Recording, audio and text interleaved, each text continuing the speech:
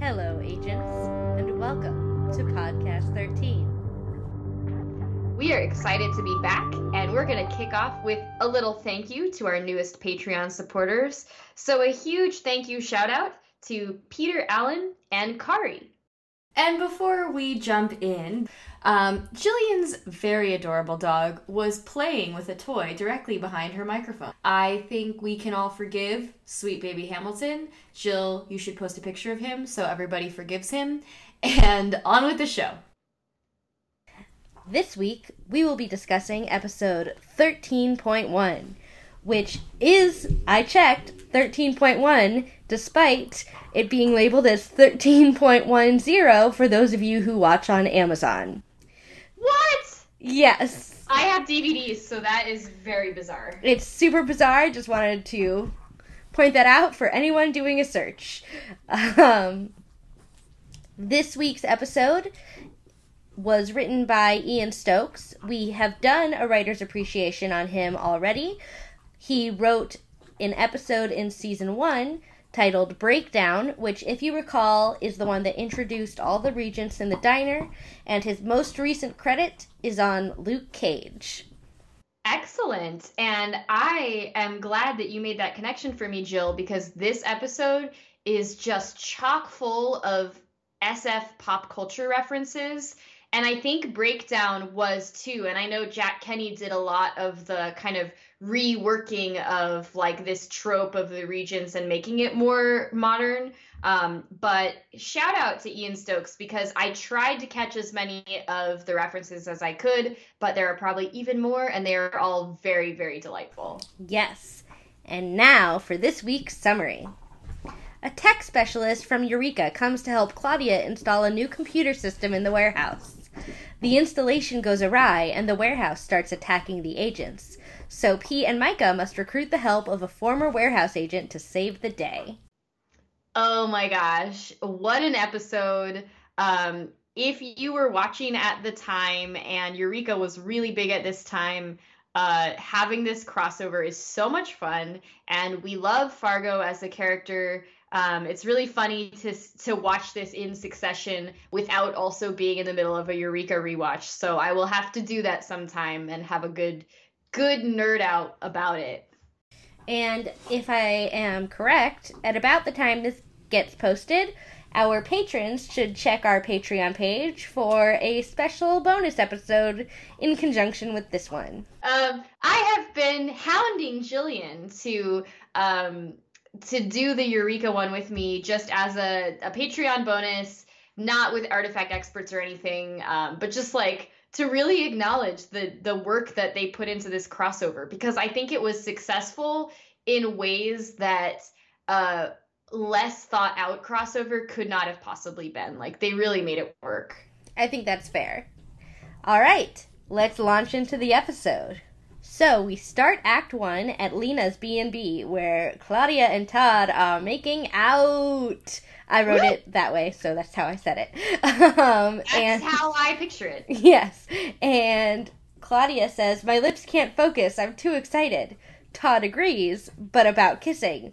Turns out Claudia's not talking about kissing. She's talking about how excited she is for the computer upgrade, which Todd tries to be on board with, but it's hard to get excited about new computers at an IRS warehouse that you don't work at.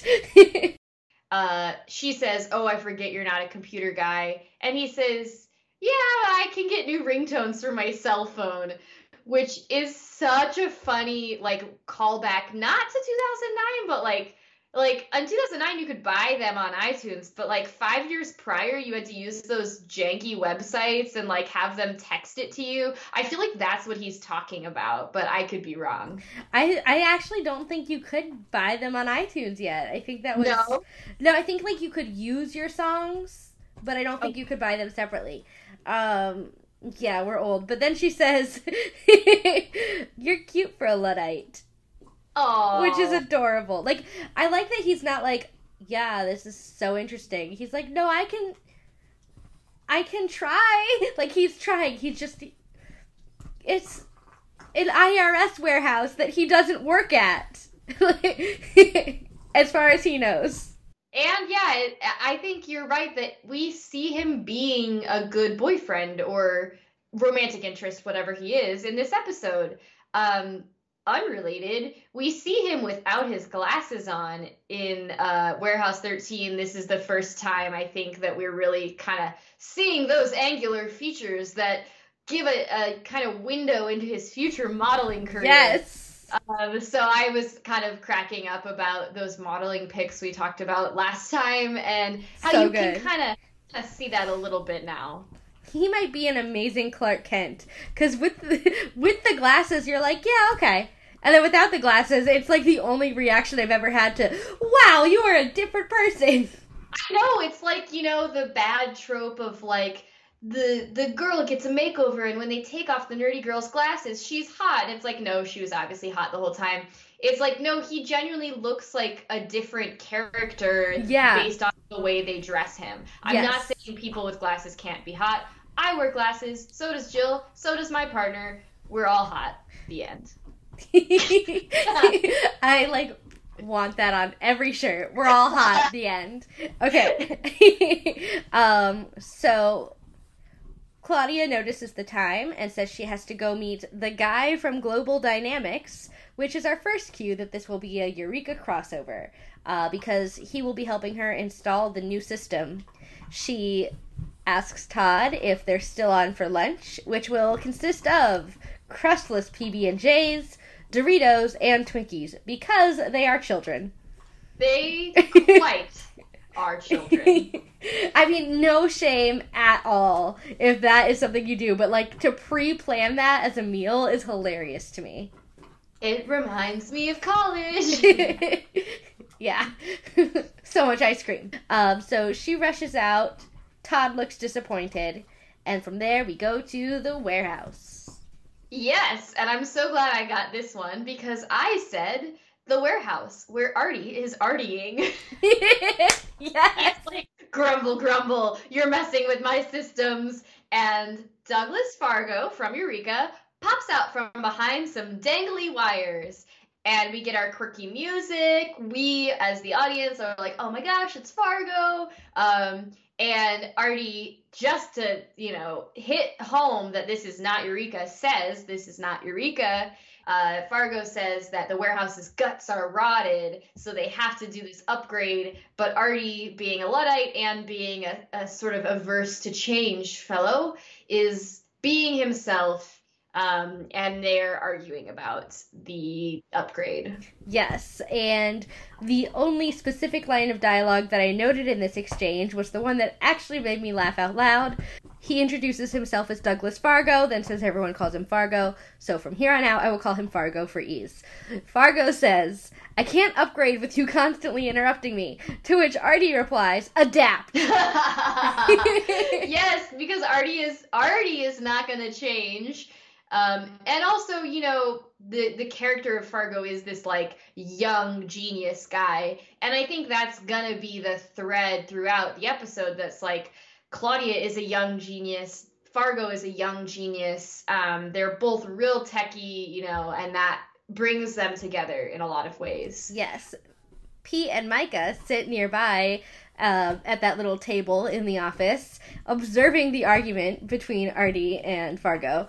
And Pete and Micah have the best wordless communication. She cocks her head toward Artie and Fargo, and then Pete shakes his head, and then Micah raises a fist in a silent challenge, and they immediately play rock, paper, scissors, which is so good. It is so good, and then when Micah wins and Pete loses, Micah does this really cute celebration. And her adorable smile! Yes, her face! One of our Twitter friends just posted a gif of Micah's cute face from one of the recent episodes when she's laughing at Pete and they're doing their banter thing, and this is that face. It's the little scrunched up nose smile face that she's genuinely happy and she genuinely has her place, and this is her family. I love it. I love it so much. And I love that, I don't want to say it's a goofy smile, but it's just such a pure smile. And yeah, the thing that I love about it is that she's got her guard up always, all the time, and she very much cares about how people see her. And whenever she does that smile, you can tell she's not thinking about how people see her. And we talked about it recently with like women in male-dominated workplaces where she has to, and I bet historically in her previous law enforcement jobs has really had to put on that brave, unemotional face. Well, she absolutely has to. In a few seasons, we'll get an episode specifically where that's addressed. And the thing is, though, that Pete respects her so much as a partner that she can be herself and not feel that that's going to jeopardize his respect for her prowess at her job. That's the big thing to me. Yes, exactly. And also, like, when I say she cares what people think about her, I do mean because she has to. I don't think she's particularly vain in any way. No. But when Pete loses the game of rock, paper, scissors, he realizes that it is now his turn to go break up the fight between Artie and whatever object of his ire is currently happening. So he goes and he sort of leads Artie away and starts calming him down. And I don't know if you caught what Artie muttered as Pete was leading him away, but I did. The exact sentences were, he's a global dynamics geek, he's soulless, he's made up of binary numbers, and then I'll tear his heart out.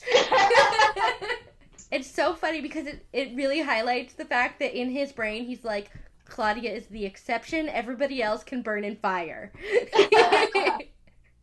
Yes. So Fargo gets to go back to work in peace, and he starts shining a light laser thing into this deep crevice. I called it like a wiry pit. A wiry pit is good. That is what it is. It's like, there's computers under the floor, and we're like, yep, sure. And just as he's going to look at that stuff, he drops his light, and when he's trying to figure out what to do about it, Claudia comes in the door and says hello. And she is so cool, and I really like it's this way in both 13.1 and the Eureka ep, which is called Crossing Over, where like Claudia walks in and the confidence that she exudes is like really much a part of the way that I think, especially through the lens of like this character is meeting Claudia for the first time. Like she just comes across so capable and confident and cool that she walks in, is like, oh, like I see you've dropped something. I do that all the time. And she gets out an artifact, which is a ring, and within just seconds of entering the room is immediately solving Fargo's problem. She's like, hold on to me, will ya? And she goes kind of fishing into the wiry pit. He kind of puts his hands on her hips to hold her from falling in, and we see like a slight, like, oh, this is kind of awkward. I'm touching this woman I just met.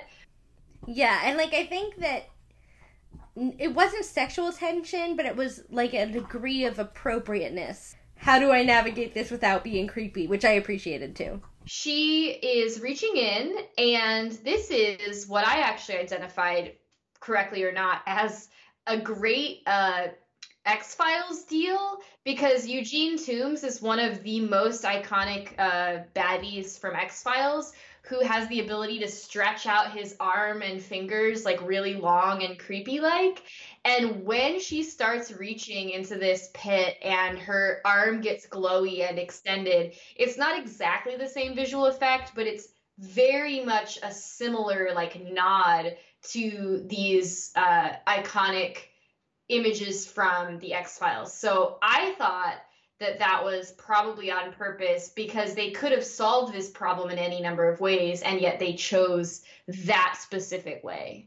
And what I found interesting was when she does retrieve very easily his little light thingy that he dropped, he pulls her up and he says, wow, what makes it glow? A phosphorus compound? And she says, no, it was Ben Franklin's and it amplifies human energy.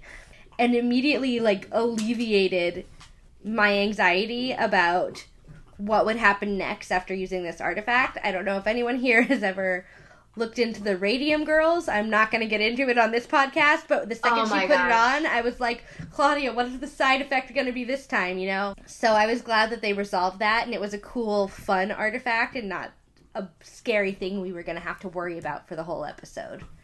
And I also really like the contrast of Fargo's world and Claudia's world, because this is what I was saying about, like, Eureka is literally a show about science and technology inventor geniuses. That's the whole concept, that there is always a techno or techno-babbly description and explanation of what's occurring. And in Warehouse, we don't have that. Like, we have the endless wonder, the mystery, the magic of, like, I think it's connected, the idea of energy transfer, and, like, we get psychology in this particular episode. Like, they're not removed from science, but it's a different sort of genre in terms of how the artifacts work.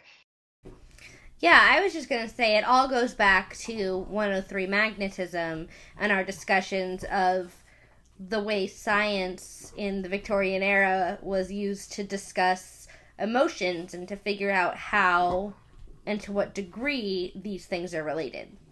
Yes, and that ties in again because, like I've always said, and as my life has come to prove, this is a show about really about the 19th century, in that it's like a sort of steampunk show, and a lot of its basic premises are founded on, like, you know, this way of thinking about technology. So even when there is an artifact that's different or from a different age, like, there's this continued thread of 19th century stuff always that made me go be a 19th centuryist. I love it.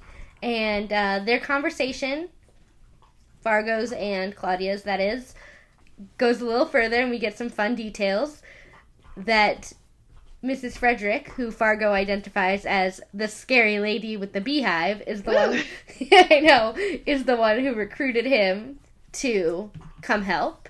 And before that time, he thought the warehouse was just an internet rumor. That's very fun. And I like, because I think realistically, assuming that people like Fargo and Claudia exist in the world, there are going to be internet rumors about this secret government warehouse. So Fargo clearly wants to know more, but Claudia says, no, you only have this level of clearance. You cannot get a tour of the artifacts. But spoiler, he's going to get to see some artifacts. So as they're changing subjects, Claudia spots some cool technology and is like, ooh, is that what I think it is? And they both catch each other's eye and geek out really hard about this little kind of microchip thing that they're going to install.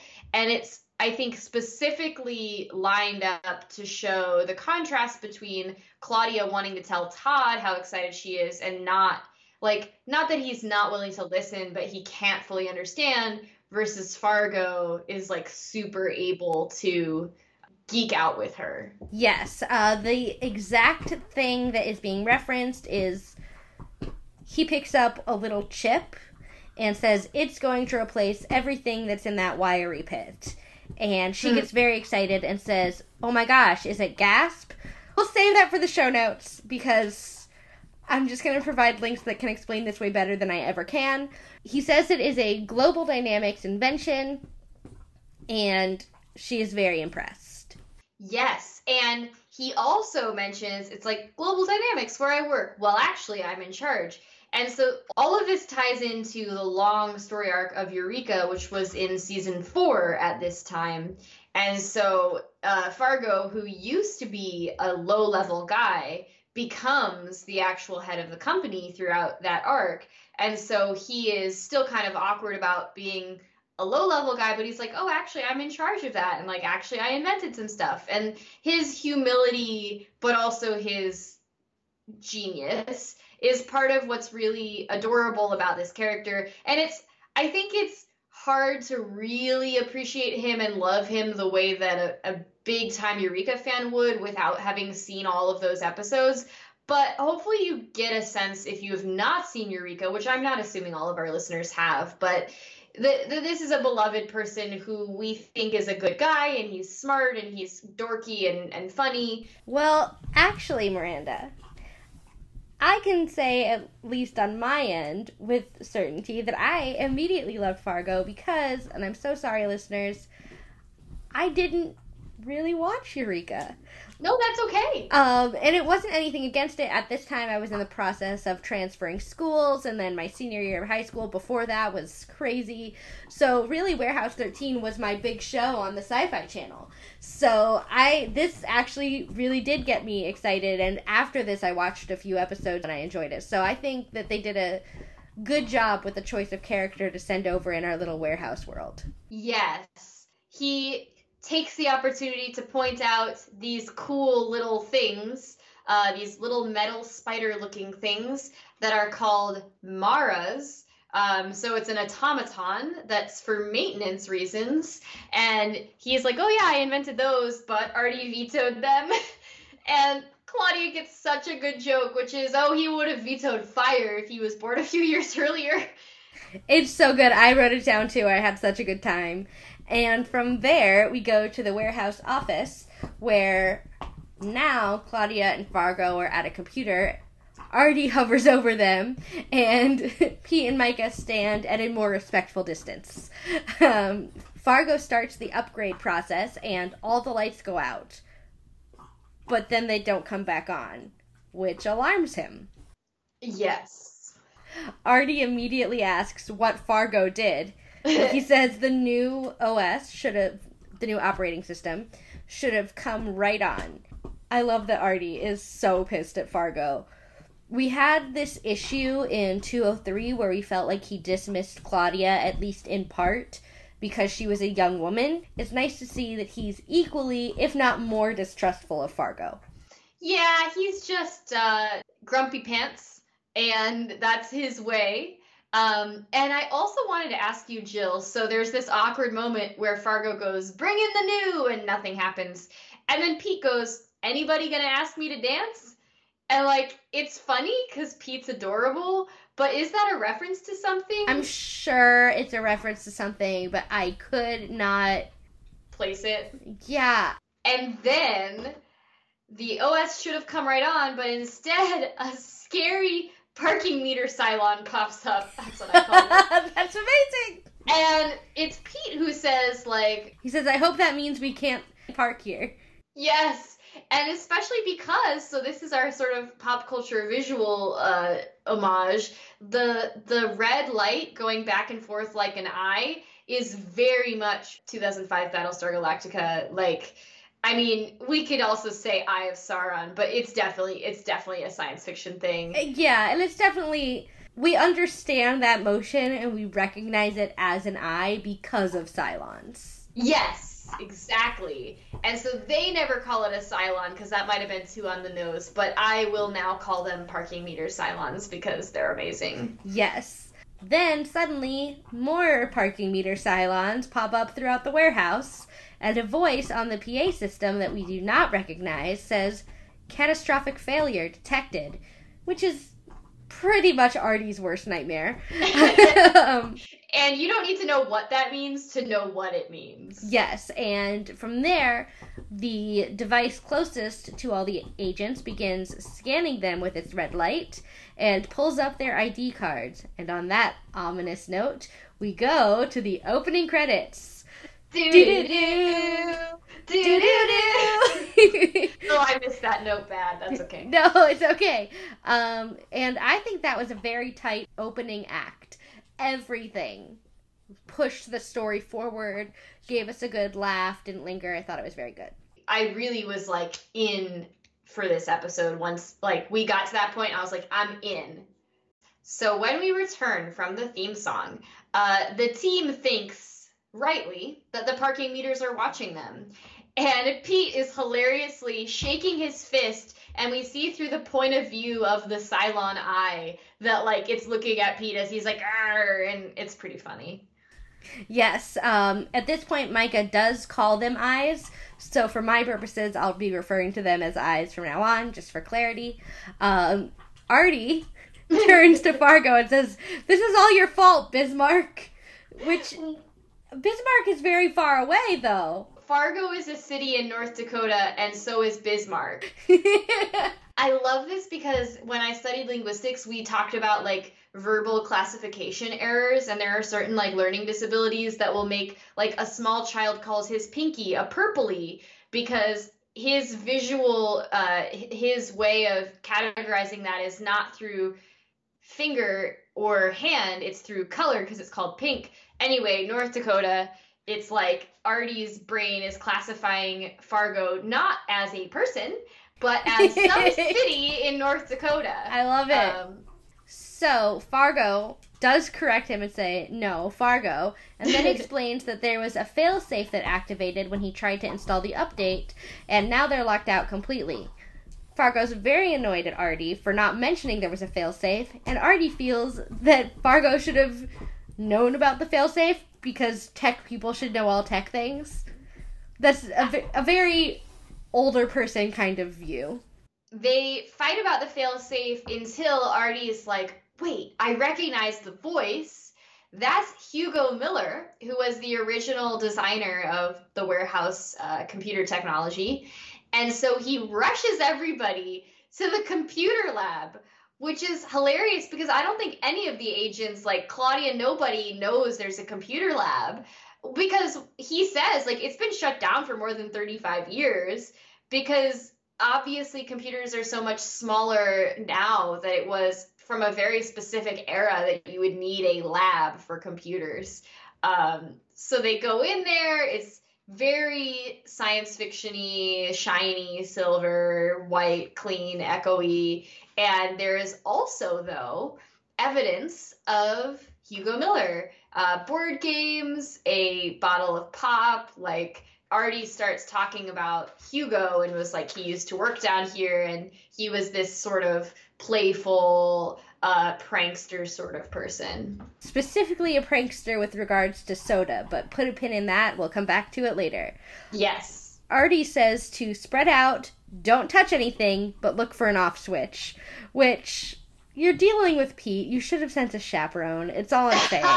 Claudia asks who Hugo Miller was, and Artie says he was a brilliant man, more than a little devious, and may have secretly engineered the Microsoft-Apple feud. So, from there, Pete sees the light switch, and of course he flips it, and luckily nothing dire happens. But, like, you could not have thought, don't touch anything but look for a switch was going to work on Pete. Artie says Hugo spent years down here in the computer lab making the warehouse into a workable platform, and that's when Pete and Artie find a lot of old board games, and Pete finds the can of soda. Artie says to put it down because Hugo liked to play practical jokes and leave exploding cans of pop everywhere. How many times did that happen for it to be a thing Hugo liked to do? That just makes me laugh. Then Micah asks what happened to Hugo, and Artie unconvincingly says that he retired. The exchange is so obvious that we can gauge Micah's pretty sure something bad happened, and Artie very immediately confirms that by trying to deny it. But interestingly, I don't think Artie knows exactly what happened, and I'll get to why later. But I do think he feels some degree of shame for not looking into it further. This is someone who we knew pretty well, and he just didn't really care to look into what became of this person. And that's very indicative of the personality that Artie had before P and Micah and Claudia came into his life. From there, Claudia says, "Hello, Blinky," and has discovered a blinking light. It seems to be nearby a dot matrix printer, which is my favorite obsolete technology. Just those printers with those big sheets of paper that you have to tear the rippy things from. And so they put together that they have found the failsafe, and it is uploading a massive amount of data from the mainframe. And this is when Artie explains that the computer systems are all linked together. So again, that amazing Battlestar Galactica episode with the, like, oh my gosh. Anyway, you know the one. Yeah. And if you don't know the one, it is the 2005 episode, Season 2, Number 9, Flight of the Phoenix. It's also tied in the warehouse to things like temperature and the goo neutralizer, which is gonna come in later, that this computer can control everything, which is a basic early question of science fiction of, like, what if the robots take over?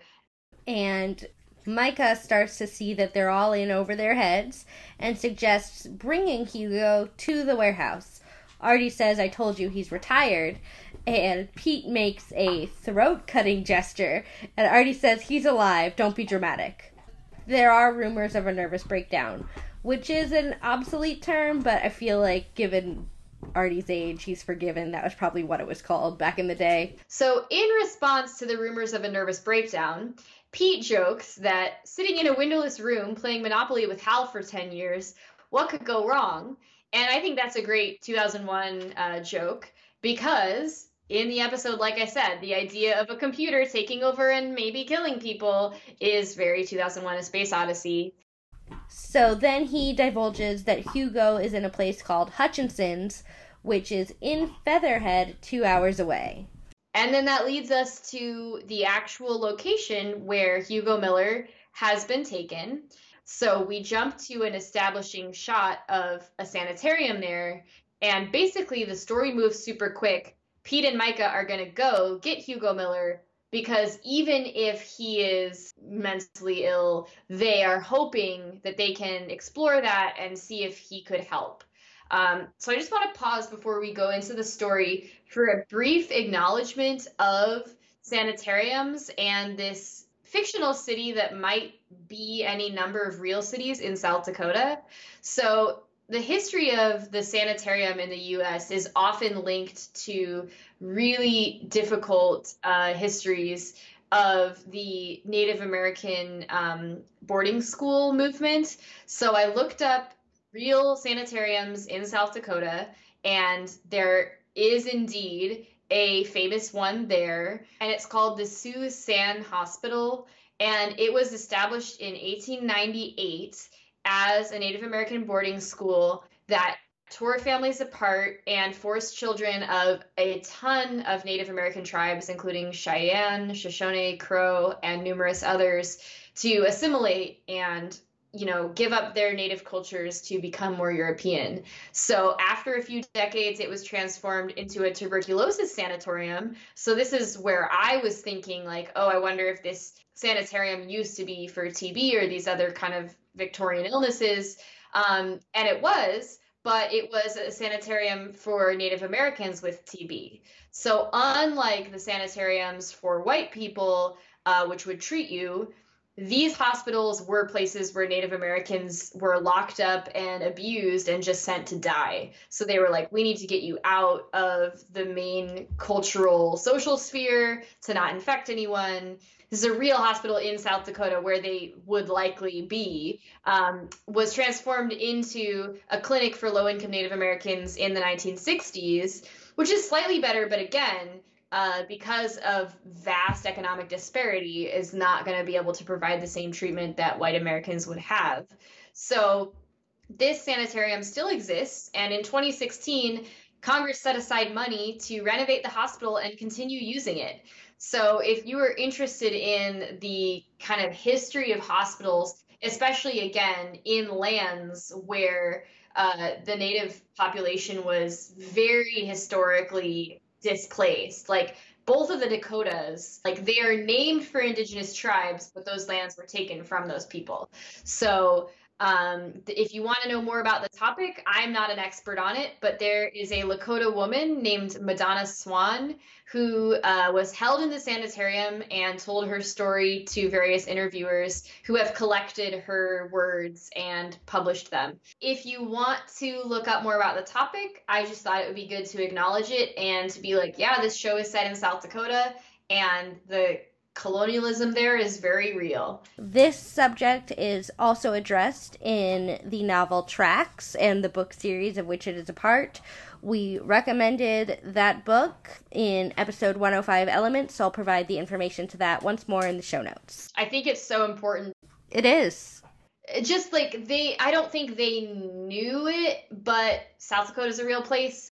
I believe that they knew it, and we did have that note the first time Featherhead came up, that it felt very problematic as a term just to see without context. But to then tie in the fact that there's a sanitarium in that area, it shows a deeper understanding and a more thoughtful connection. Yeah, and then I think the interesting question is that when we arrive, it's a very nice facility, and Hugo Miller he's clearly been well taken care of.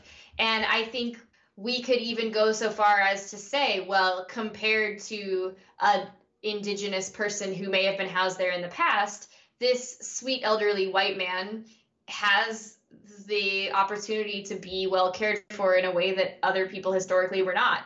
And it's now a very beautiful, old school, place. So yes, it does show a bit of a problematic understanding of mental health too when they play the scary music when they arrive.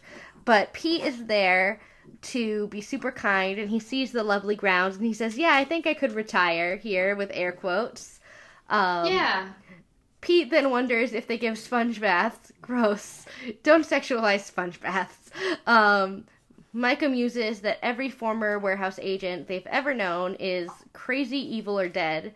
And then Pete says, or all three. Which is not great. And as she's saying that, I just want to note she's doing her neck thing. Ah, she is. And off that, the nurse of the facility, or one of them, I assume there's more than one, lets Pete and Micah into a very large, nice, well-appointed room where Hugo is staying, and Hugo is drawing as they enter. Yeah, and he is just a sweet old man talking in the way that a person who has some sort of dementia or disconnection might. But we have no reason, and I think this is beautifully done, we have no reason to be afraid of this man. He is a cute, sweet, older guy who just has whatever issue he has and is drawing a picture in a well-lit, happy room. So now that we're here, it's time for a very bittersweet actor's spotlight. The actor who plays Hugo Miller in this and other Warehouse 13 episodes is the amazing, incomparable René Auberjonois. And he passed away just a few weeks before we recorded this episode, so we are deeply saddened by his loss. He was such a phenomenal actor and person in this world. He is a legendary American actor, voice artist, and director. You may have seen him in anything from the 1970 film MASH to his voice work in Jonny Quest, The Smurfs, Rugrats, The Little Mermaid, Justice League, Avatar: The Last Airbender, and Ben 10. You may know some of his popular roles. He was Mr. Rich in Richie Rich, Clayton in the sitcom Benson, Judge Keeler in Judging Amy, Paul Lewiston in Boston Legal, and more recently, Walter in Madam Secretary. Of course, fans of the science fiction genre will also recognize our beloved changeling, Constable Odo from Star Trek Deep Space Nine. When I was researching him for this spotlight, I learned so much from his New York Times obituary, including that he was a stage actor who played a gay fashion designer in the Broadway musical Coco, which is about Coco Chanel, and he starred alongside Katharine Hepburn. He even earned a Tony Award for his performance. So he's been blowing minds and being a part of our community for ages. His obituary also described him as a, quote, sought-after character actor who often played, quote, scene-stealing characters who injected comic relief or snark. So I think that is a great description. I highly recommend reading the rest of his obituary and celebrating his life. He will be greatly missed, and we just dote on him in this episode because of the wonderful job he did playing this character. And I loved his line too, I have to say, because it read like a perfect Mad Lib. The exact thing he says was, "I know who you are. You're President Ulysses S. Grant and the Snowman. You've come because it's Arbor Day and there aren't enough zippers to go around." Like, it's just delightful. Like, it's clearly not of a sound mind, but you're not laughing at him because he's going through something. You're laughing at the actual construction of the sentence. Yes. And so then Pete and Micah mention the fail-safe, and they share that exact sentence of the catastrophic failure. And Hugo does kind of perk up and recognize what they're discussing. And then as he continues to do his charming, cute thing, he says that they need the code, but he must be paid in bicycles. And he hands them what you think is going to be like he wrote down the code, but it's a drawing of a cat. And Pete, who has previously agreed to the terms of the aforementioned bicycles, says, "I'm not paying a bicycle for this."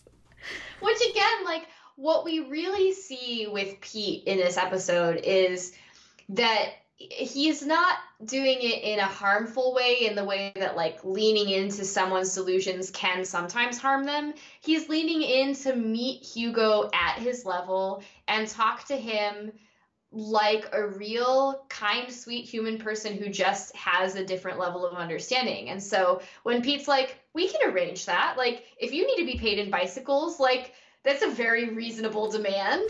Like, yeah. he doesn't patronize or scoff at this man with, again, dementia or something. Like, we don't yet know it's an artifact, so we're kind of thinking that maybe it's just something more normal because he is a little older, and that can happen. Exactly. And, like, the things he's asking for aren't outlandish, and, you know, you could make fun of him, but that's not going to get you anywhere, and that's not going to help him.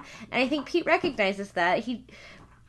We talked before when we first met Dr. Hernandez, the vet. Pete really does want to put others first. And that need on his part doesn't diminish just because you're not a hot woman who he's interested in. And so they continue to discuss the issue. And when they mention Warehouse 13, again, Hugo Miller kind of perks up and he says, "Oh, can we get ice cream?"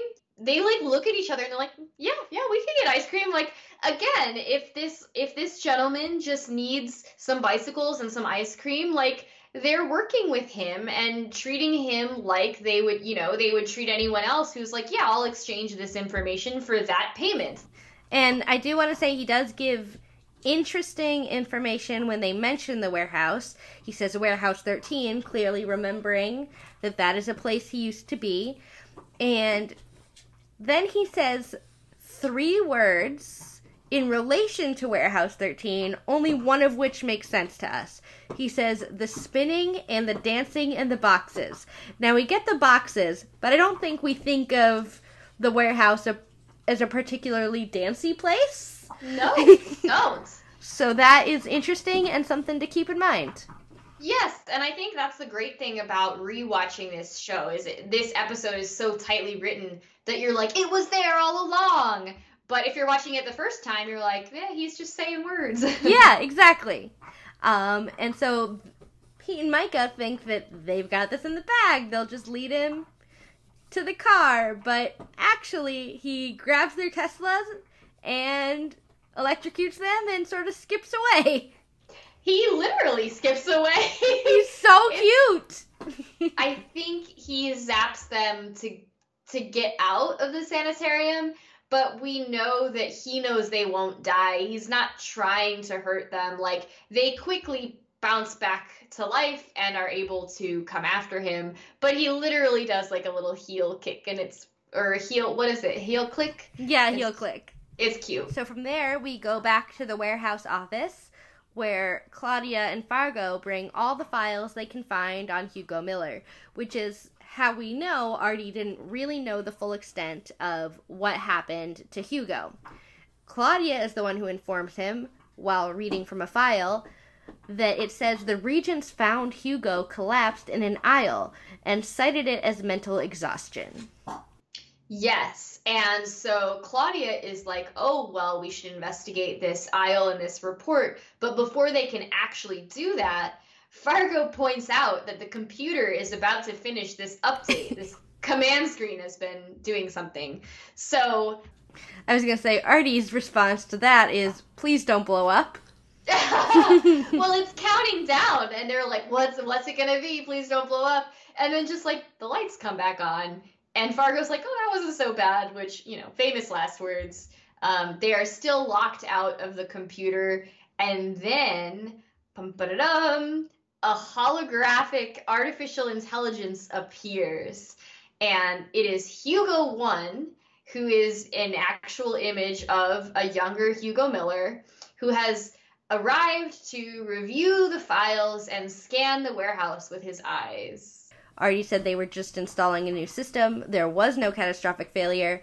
And Hugo 1 says, I'll be the judge of that, and then says that he will be back later because he has to go scan and read decades of personnel files, which I think is kind of important.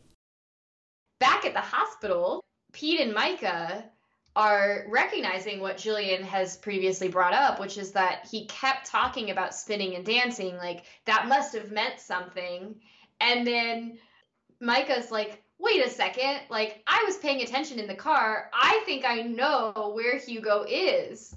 And so they quickly leave the sanitarium. So they arrive at a carousel, and Pete is, like, standing on the carousel. He gets off, and they have indeed found Hugo Miller. I imagine it's a very near to, you know, walking distance to the grounds of the facility.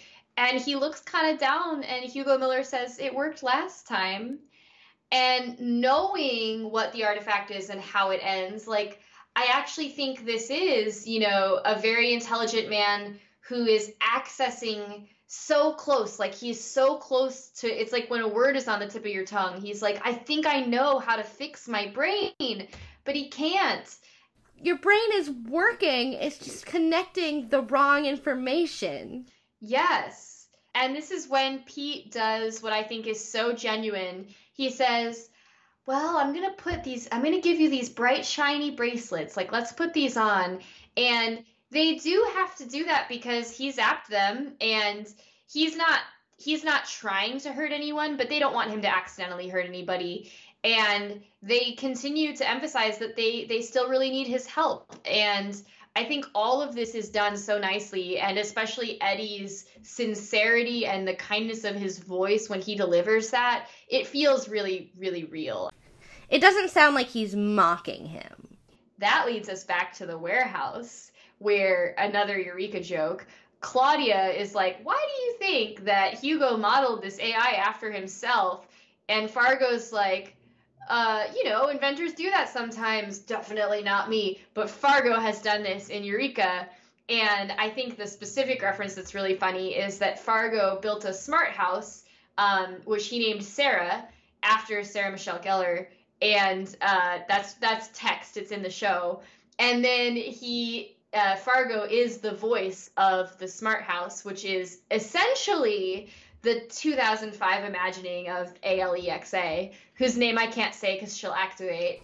And but the point of the joke is that Fargo is creating this feminine house named after Sarah Michelle Gellar, but he did all the voice commands. So when the house talks to them, it's clearly Fargo's voice with like a slightly more effeminate lilt, because he's trying to make it a female entity, but yet it's just him. And I think a lot of fans of Eureka think that the house as a character is very fun and funny, and like also an extension of Fargo, which links to this exact episode. That's awesome. Fargo is very impressed with this and says that when Hugo's system was invented, AI was just science fiction, to which Artie retorts, if something seems impossible, that usually means there's an artifact involved. Which is so funny because Eureka being a very science-based show, there's that old adage, you know, any sufficiently advanced technology is indistinguishable from magic, which is the exact opposite of what Artie just said. Like, no, sometimes it's just magic, man. And I love that, and I also love that as just a sort of part-time pagan, as I call myself. Like, there's just magic in the world, and I don't mean like wizard magic. I just mean like life is complicated and beautiful, and like Artie's framework, I think, is what makes the warehouse so compelling to me. I 100% agree. And at that point, Hugo arrives and says he has finished his scan, and Claudia says she hopes that means it's all cool and he'll go away now. That's not what it means, Claudia. He recites some information he learned upon reading their files, which is that Claudia's file shows 9 separate incident reports, which she's actually okay with. She thought it would be more. And Fargo's file from Eureka shows that he inappropriately pushed a button 38 times, which seems like it could have been read from Pete's file, but I don't know what happened there. And then Hugo 1 says that Artie's unconventional management skills are subpar, which is harsh, but given the trajectory of season 1, I can see how he reached that conclusion. But hey, Artie's working on it. He's doing his best. Yes. Hugo 1 says that the source of the recent catastrophic event is the agents who work there, and then locks them all into the warehouse. Oh, man. And it just says, I have completed my analysis before the outro, and we're like, well, that's that then. Yes, we had a cool new outro card this time. We saw several vault doors locking, which I thought tied in very well thematically. So after the commercial break, we see Todd, who brought Claudia her lunch, and he says, your Doritos are getting cold. Oh, so cute. Again, it's very adorable, and this is what I've said, like, as a boyfriend for Claudia, like, he's a sweet, genuine, nice guy on the same sort of level as her as a, 19-year-old. She quickly gets awkward and tells Fargo she's on the phone with nobody, and then... I mean, I get it. Like, I don't think she meant anything negative by it. I think she was just like, he's nobody to you. It doesn't matter for what's happening here. But it does create the kind of awkward moment that always makes me feel, what do they call it, vicarious embarrassment? Yeah. Like, I feel like, oh, Claudia, just say that's my boyfriend. Like, just say it. But again, I think that the topic of the episode is, like, she's not in a serious, committed relationship with Todd. She's just started dating him. And she's just started dating, period. Like, in her life. Yes. It's all new to her.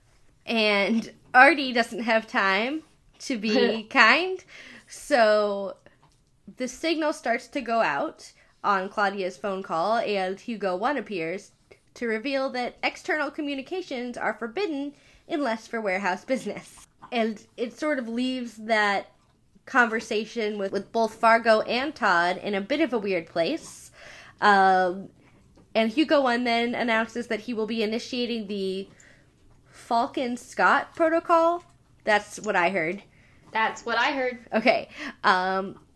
Artie instantly knows what that means, unlike me, and seemed very upset about it. But don't worry, Hugo 1 is there to clarify that it means that the temperature will be dropping to sub-zero to protect the artifacts. So Micah, meanwhile, has gotten the file that the nurses at the hospital gave her. And as they're, I believe, driving, she says that a whole section of Hugo's brain is dormant for no apparent reason. So this definitely explains his state of mind. Yes. And they're thinking about this when Hugo says he needs to shed a tear, which I've never heard that saying, but... It's so gross! That's like, I feel like the euphemism is way worse. You should hear the euphemism that the guy who sat next to me in high school said for pooping. It's the worst thing I've ever heard. Do you want to hear it? I have to hear it now! He said he looked at me for no reason. I was just sitting next to him. I did not know this guy. Some random guy in high school, looks over at me and says, I need to launch a rocket. No! I was like, what? Like, I was like 15. I was literally a freshman in high school. I was like, who are you? Like, why are you telling me that? Anyway, they know that he has to take a bathroom break, and so they prepare to pull over at a gas station. Yes, and from there we cut to the warehouse stacks. Artie reveals that they have 1 hour before the cold becomes life-threatening. Great. Super. And then they find what might be my favorite artifact in the show so far.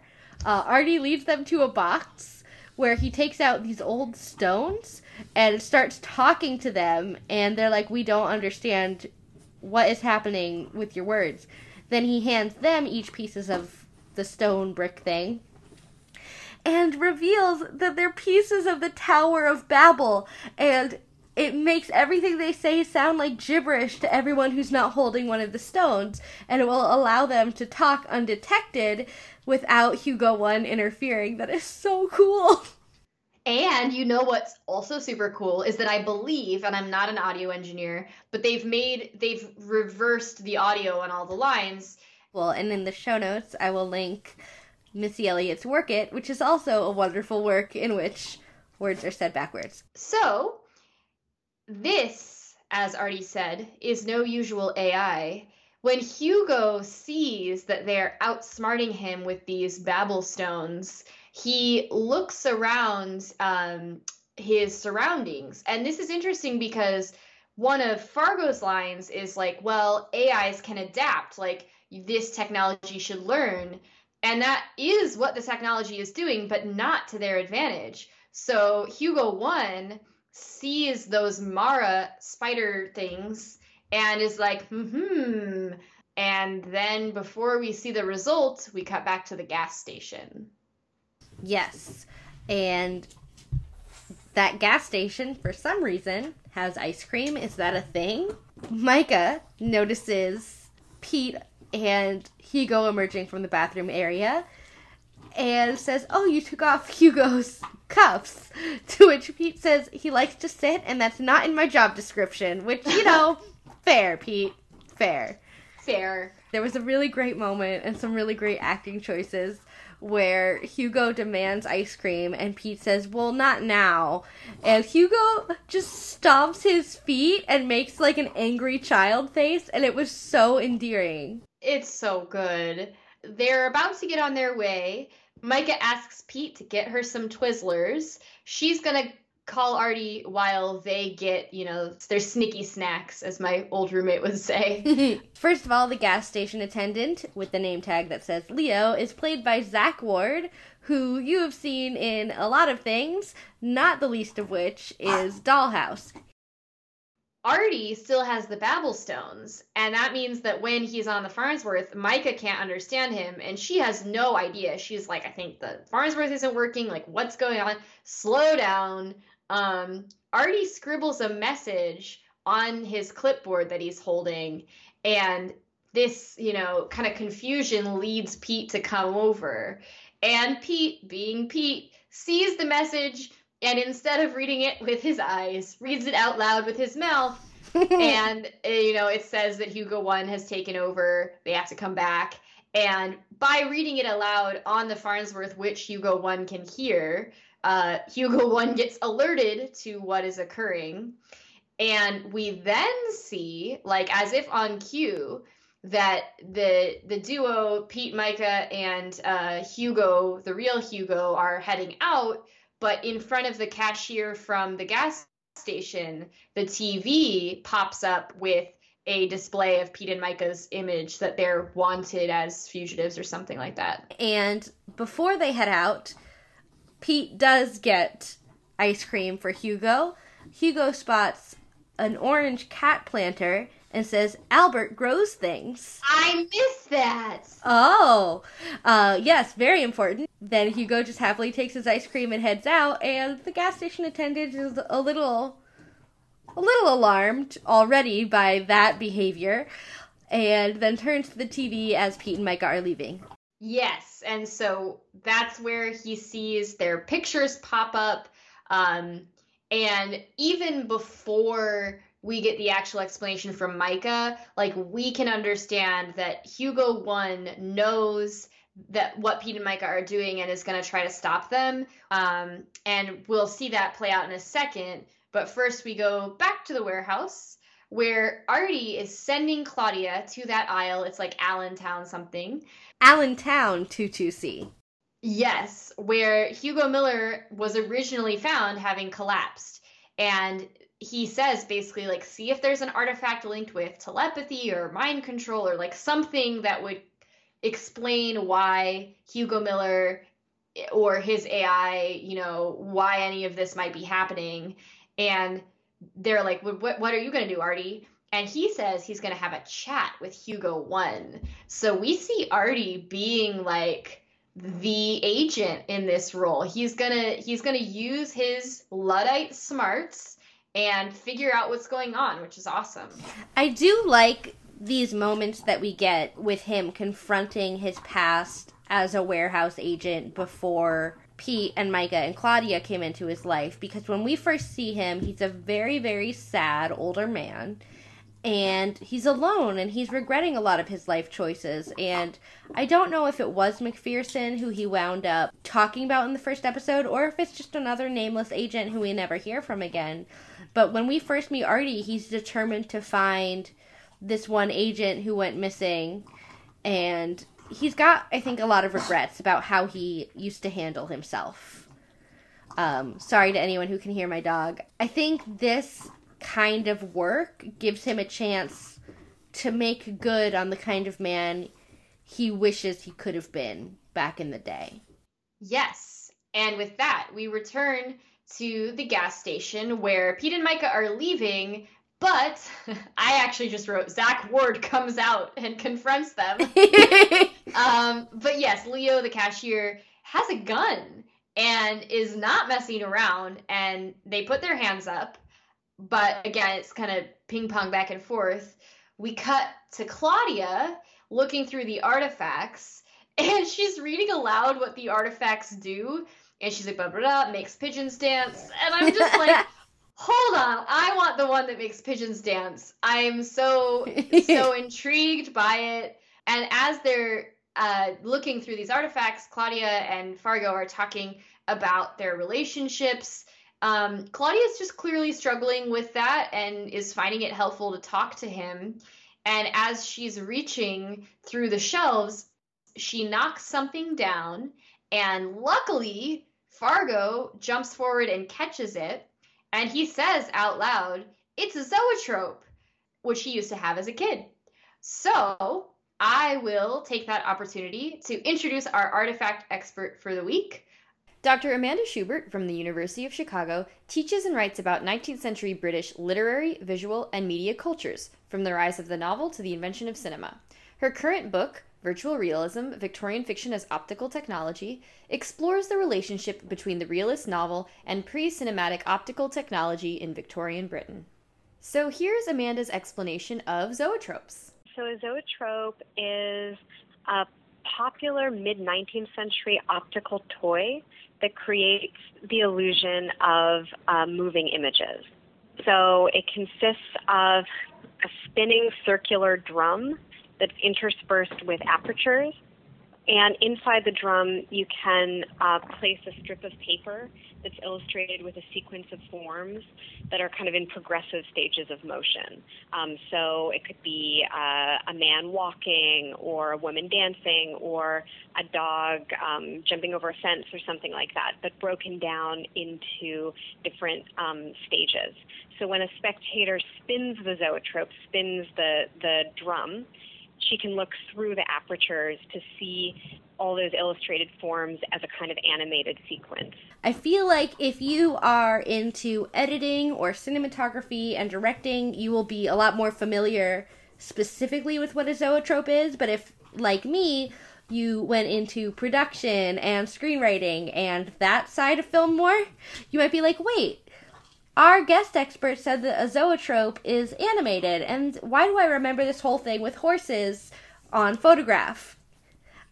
I did a bit of research, and of course our expert is right. I would never doubt this. But Zoetrope is a pre-film animation device. However, Edward Muybridge did the famous series called A Horse in Motion that I believe also had another name. It was Sally Gardner and the Galloping Horse. And Edward Muybridge, I will put a lot more information about in the show notes. I was gonna say, he's a questionable historical figure. He is very questionable, but his life is wild. Normally when you see these older dudes on Wikipedia, their subsection headings are things like notable accomplishments and life works. Some of his headlines include serious accident and recuperation. Then photographing the American West. Oh, that sounds lovely. Then Stanford and horse gates. Okay, a little awkward. And then murder, acquittal, and paternity. So just throwing that out there. I'm just glad you have that in your brain too, because I have a lot of information about Edward Muybridge, who added a bunch of extra letters to his name to pretend he was more Anglo-Saxons. Yes. Like, what a dude. Oh my gosh. In regards to film history, he was very much about the study of how to capture motion with still photography and what it took for your brain to register motion and how many pictures would you need to take and in what sequence in order for your brain to believe that motion was occurring. So it was sort of the original stop motion video situation, and he was eventually hired by Leland Stanford, who was a horseman who was interested in horse gait analysis. And also the founder of Stanford University. Fascinating. Thank you. Just so you know. I'm glad to know. And this is what people like me will remember from film school. The goal of Stanford's study that he hired Muybridge for was he wanted to see if it was actually possible to capture a horse with all 4 feet off the ground, and whether or not at any point horses did actually have all 4 feet off the ground. Because a zoetrope could only approximate and guess what that would look like. But at that point in history, no one had ever photographed a horse with all 4 feet off the ground, because how could you? It happened so fast, and video didn't exist.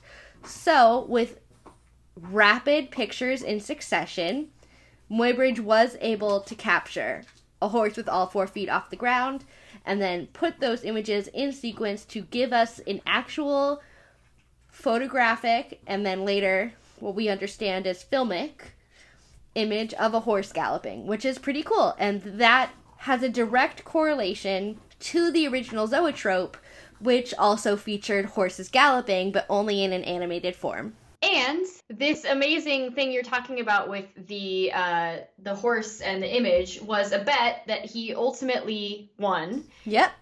And he created a more sophisticated photo taker to take those pictures. Yep. Which is called a zoopraxiscope.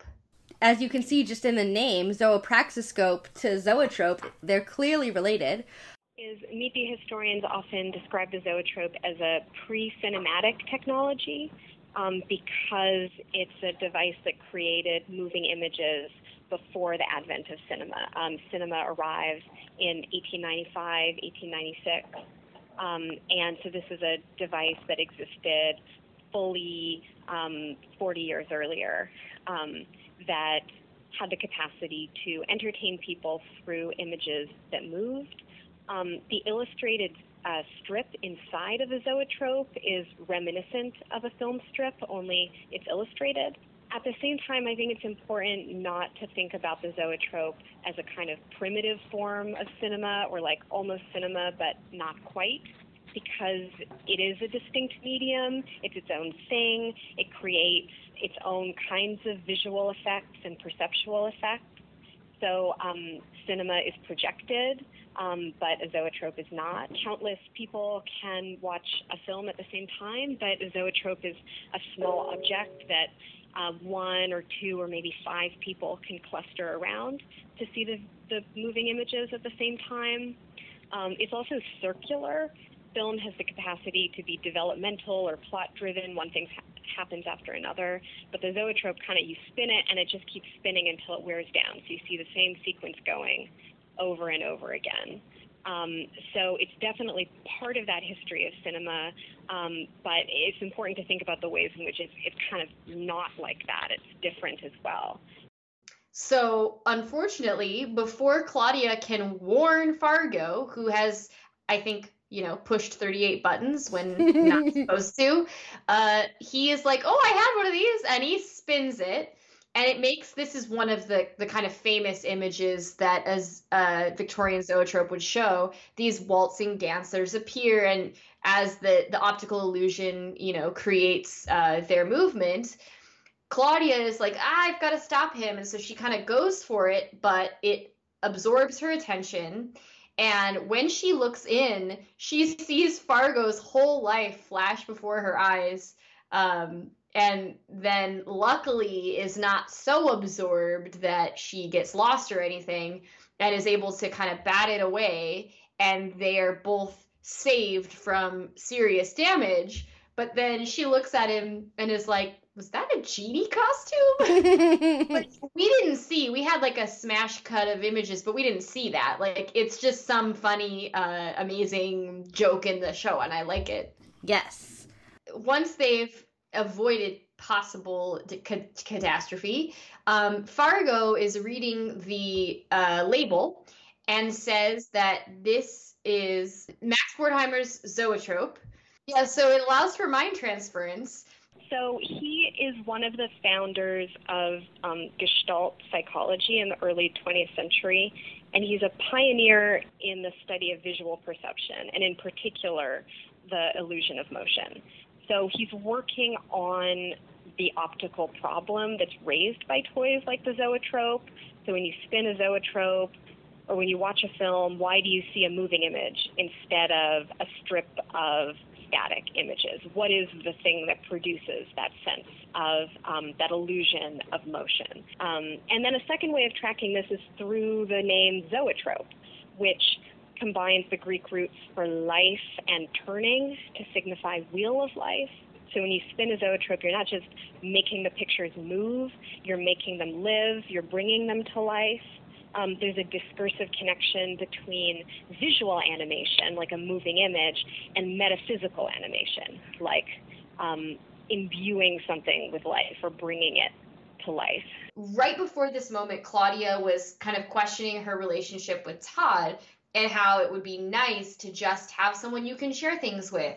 But also she's seeing that it's just part of being an adult and meeting other adults is that you all have your baggage that you come with, and you have to air it eventually to have a meaningful relationship.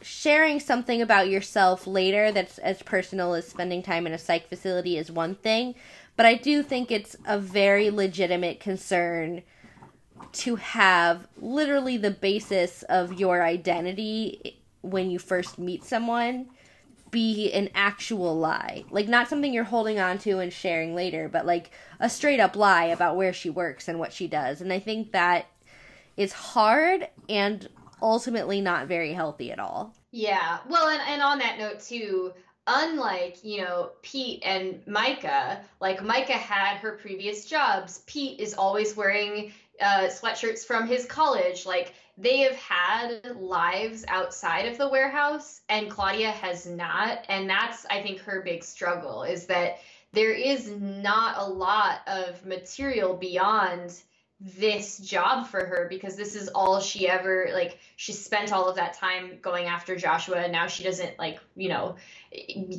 where to be. And like, her family is also Pete and Micah. But back to the artifact.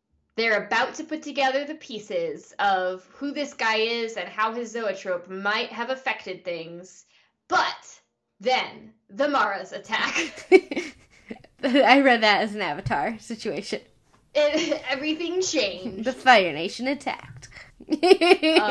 So I love, as the one's scuttling up, Claudia does a great kick, and then Fargo's like, nice, like it's an impressive like moment, And then they're like, oh, maybe that's not so bad. And it spits fire. And not just like a little fire. Like, this is a definite danger to them. And throws a net.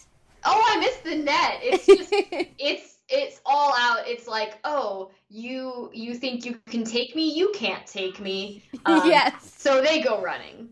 And from there, we go out on the classic shoop, shoop, shoop box. Woo-woo! Anyway, so now we come back for Act 4. And we are at the gas station with Leo and his gun and our agents and Hugo. He says he's called the cops, they're on the way, and he knows they kidnapped someone. And he says, probably this guy, and points his gun at Hugo.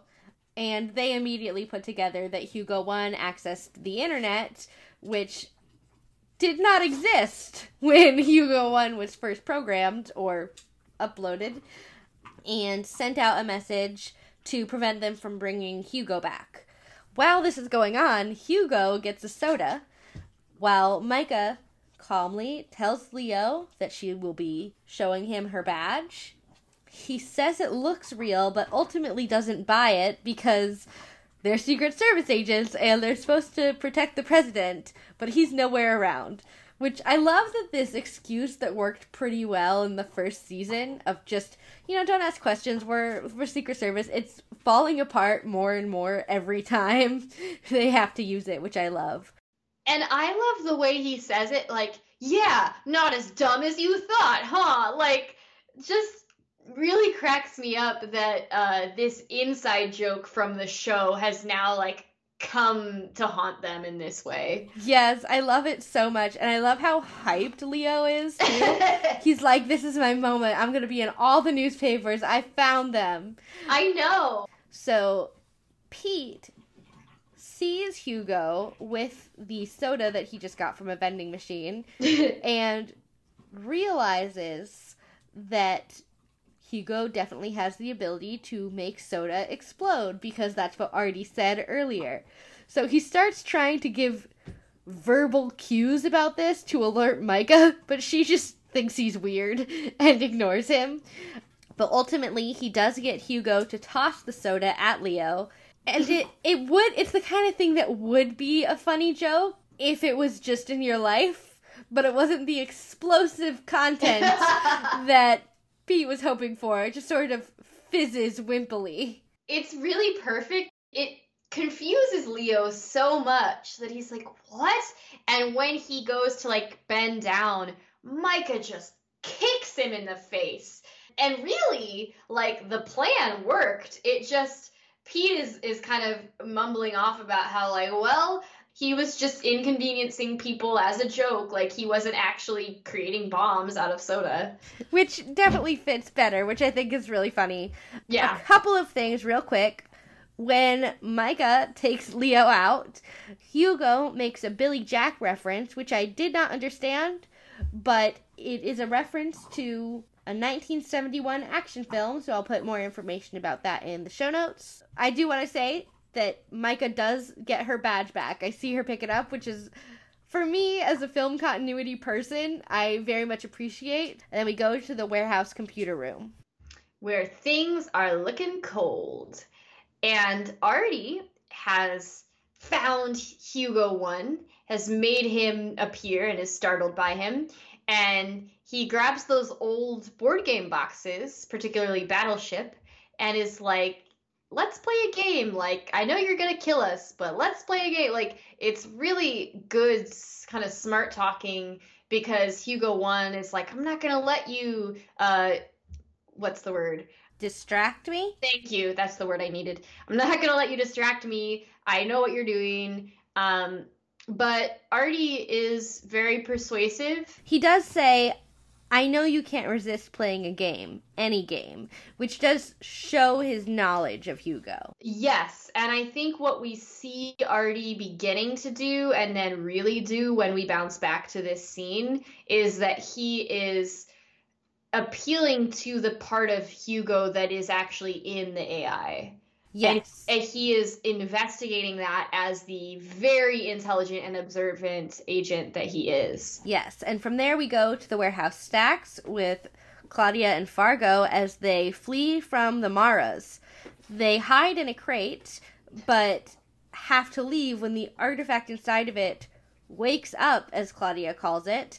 And then they have an exchange, and I will relate it, and then I have a plea to a specific listener. Please, yes. Fargo says, "Was that the original?" And Claudia says, "Don't say his name. Trust me, it can get ugly." And so, please, Ben Rabb, if you are listening to this episode, what was it? I need to know, because I don't know. So, please, Ben, your only hope. So anyway, my note that I actually wrote down with my hands was, "The Maras surround them. What do?" What do? So I believe that translates to, Claudia and Fargo are surrounded by Maras and they don't know what to do. What do? What do? Our new t-shirts. Fargo and Claudia are running from the Maras. They get back to back, and they're like, "Come on, we're the biggest tech nerds in the Dakotas," which, again, I think is really funny. I think situating this episode in the Dakotas is fun. Having visited the Dakotas, it's even funner. So they are like, "We're gonna put our heads together. We're gonna make our, self-defense." And Fargo says, "You still have that ring." He says, "Can this ring amplify energy that's not human energy?" And she says, "Like what?" And he says, "This laser?" And then she just says, "Marry me." And the reason why, because I was like, why is this so cool, is that when he does it, it makes an actual lightsaber.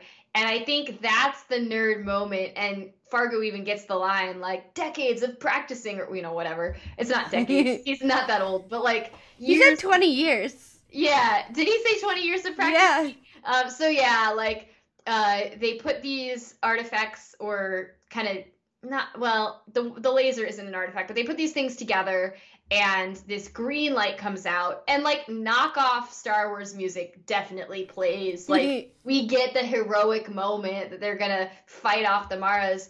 And then I think this is really cool that Fargo has it first and like grabs or stabs the Mara nearest to him. But then instead of being like, "Oh, I'm the big man," he just hands the lightsaber to Claudia, knowing that the one near her, she can stab and she can get. And they only have like 4 seconds. Yeah. It's awesome. It's like, wow, that was so exciting. And she turns around and kisses Fargo.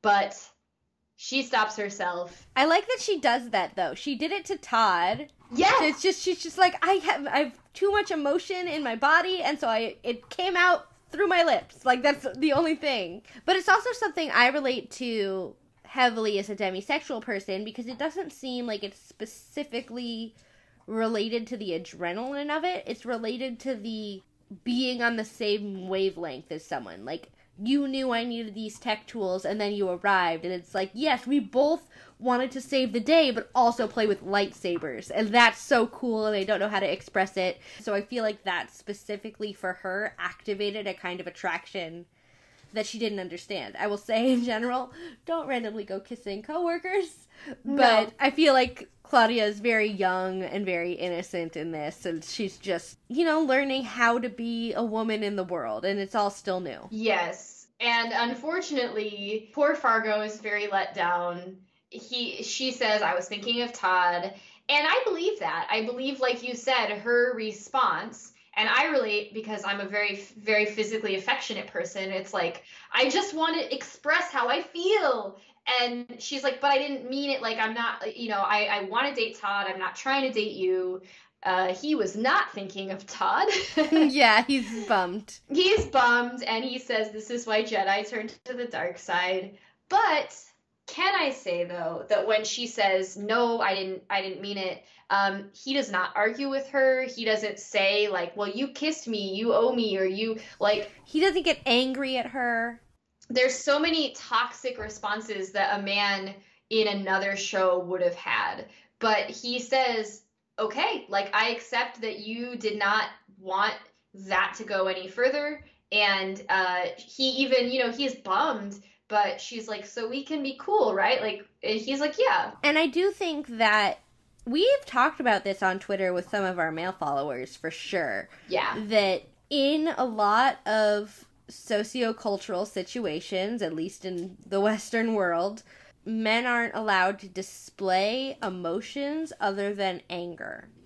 And so most things get translated into anger. And so what a show like this does with Pete and with Artie and now with Fargo is they show someone feeling a nuanced emotion, like being bummed. Mm-hmm. And that's okay. That's a way to channel your energy into something that's not aggressive. And you can just feel it and then move forward. Yeah. So back to Pete and Micah, they have pulled up to the warehouse, but they're locked out. And Pete just quickly, spirals into this is how the computers take over and how they get us and, all of that. He's really thought about this. He said he says a very specific trajectory of things. He says step 1 of this apocalyptic doomsday scenario that he's envisioned is to kill Pete and Micah, and then immediately after that is step 2, unleash the nuclear arsenal. So it's good to know that he has so much faith in himself and Micah that he thinks they're the only thing in the way of that happening. I didn't even realize that was it. Yes, and then the third step was, next thing you know, we're all in human breeding camps wearing fur bikinis. He's got a whole storyline envisioned with some crazy twists and turns, and I thought it was hilarious. Normally the goal in a TV show like this is make the stakes seem as high as possible. And this deflated the stakes in such a hilarious way. It's like, yes, we do need to make sure that everyone in the warehouse doesn't freeze to death, but at least we're not dealing with nuclear war, because that's so far outside the realm of, what we were dealing with, because sometimes the artifacts are like, oh, the world could end. That's something that could happen as a result of this artifact. Micah's just like, well, we're not there yet, let's just focus. And she just says, sometimes I think your brain is the artifact. Which, a brain is sort of the artifact in this episode, so she's on point. True. So, back in the warehouse, Artie has been playing Battleship with Hugo 1, and he is winning, and Hugo 1 is like, impossible. And Artie reveals that he cheated, and this is where I would point out a somewhat of like a Kirk Spock playing chess situation. It's like, well, the hyper-rational one can't picture a world outside of the rules or the parameters or whatever. It's kind of similar to that. But what Artie is actually going for, which is way cooler and more specific to the writing of the episode, is that the real Hugo used to cheat at games and drove everybody crazy.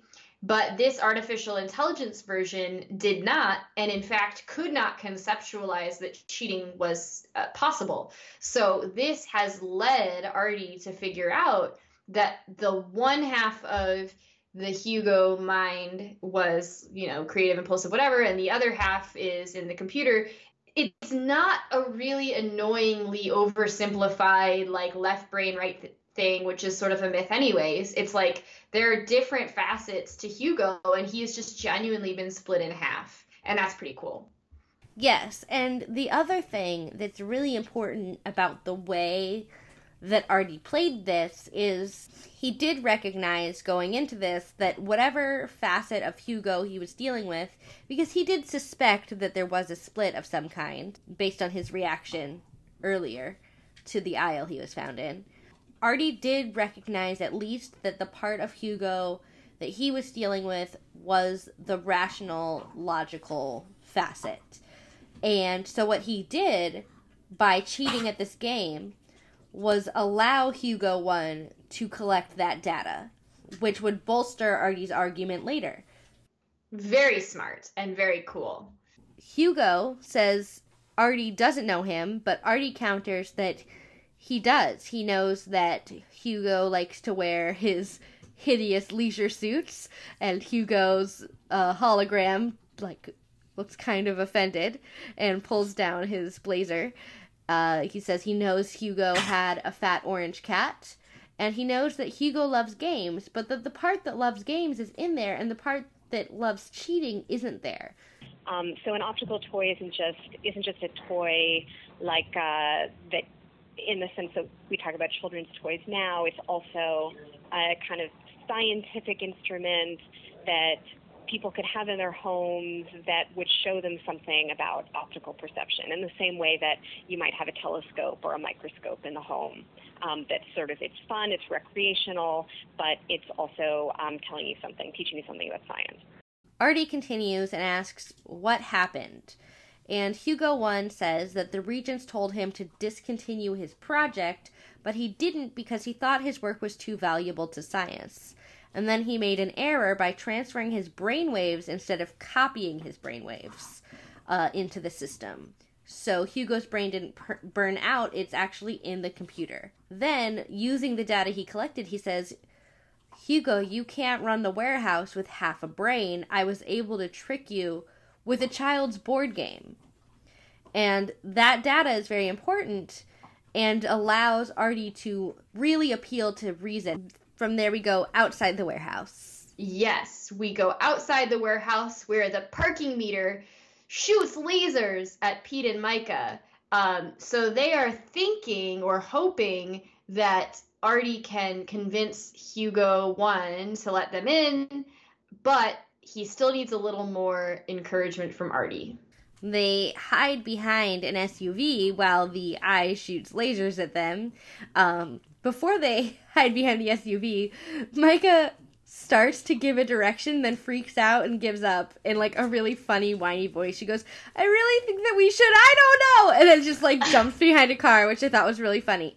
And from there we go out on a box and come back for Act 5. And Hugo 1 acknowledges to Artie that his argument has merit, but he says he doesn't want to be reconstructed as a human, but he would like for the two pieces of Hugo to be reassembled in the computer.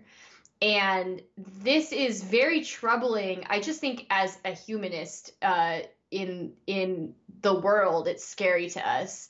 But Hugo 1 is like, then Hugo Miller can become his life's work. And we're like, oh gosh, how do we feel about this?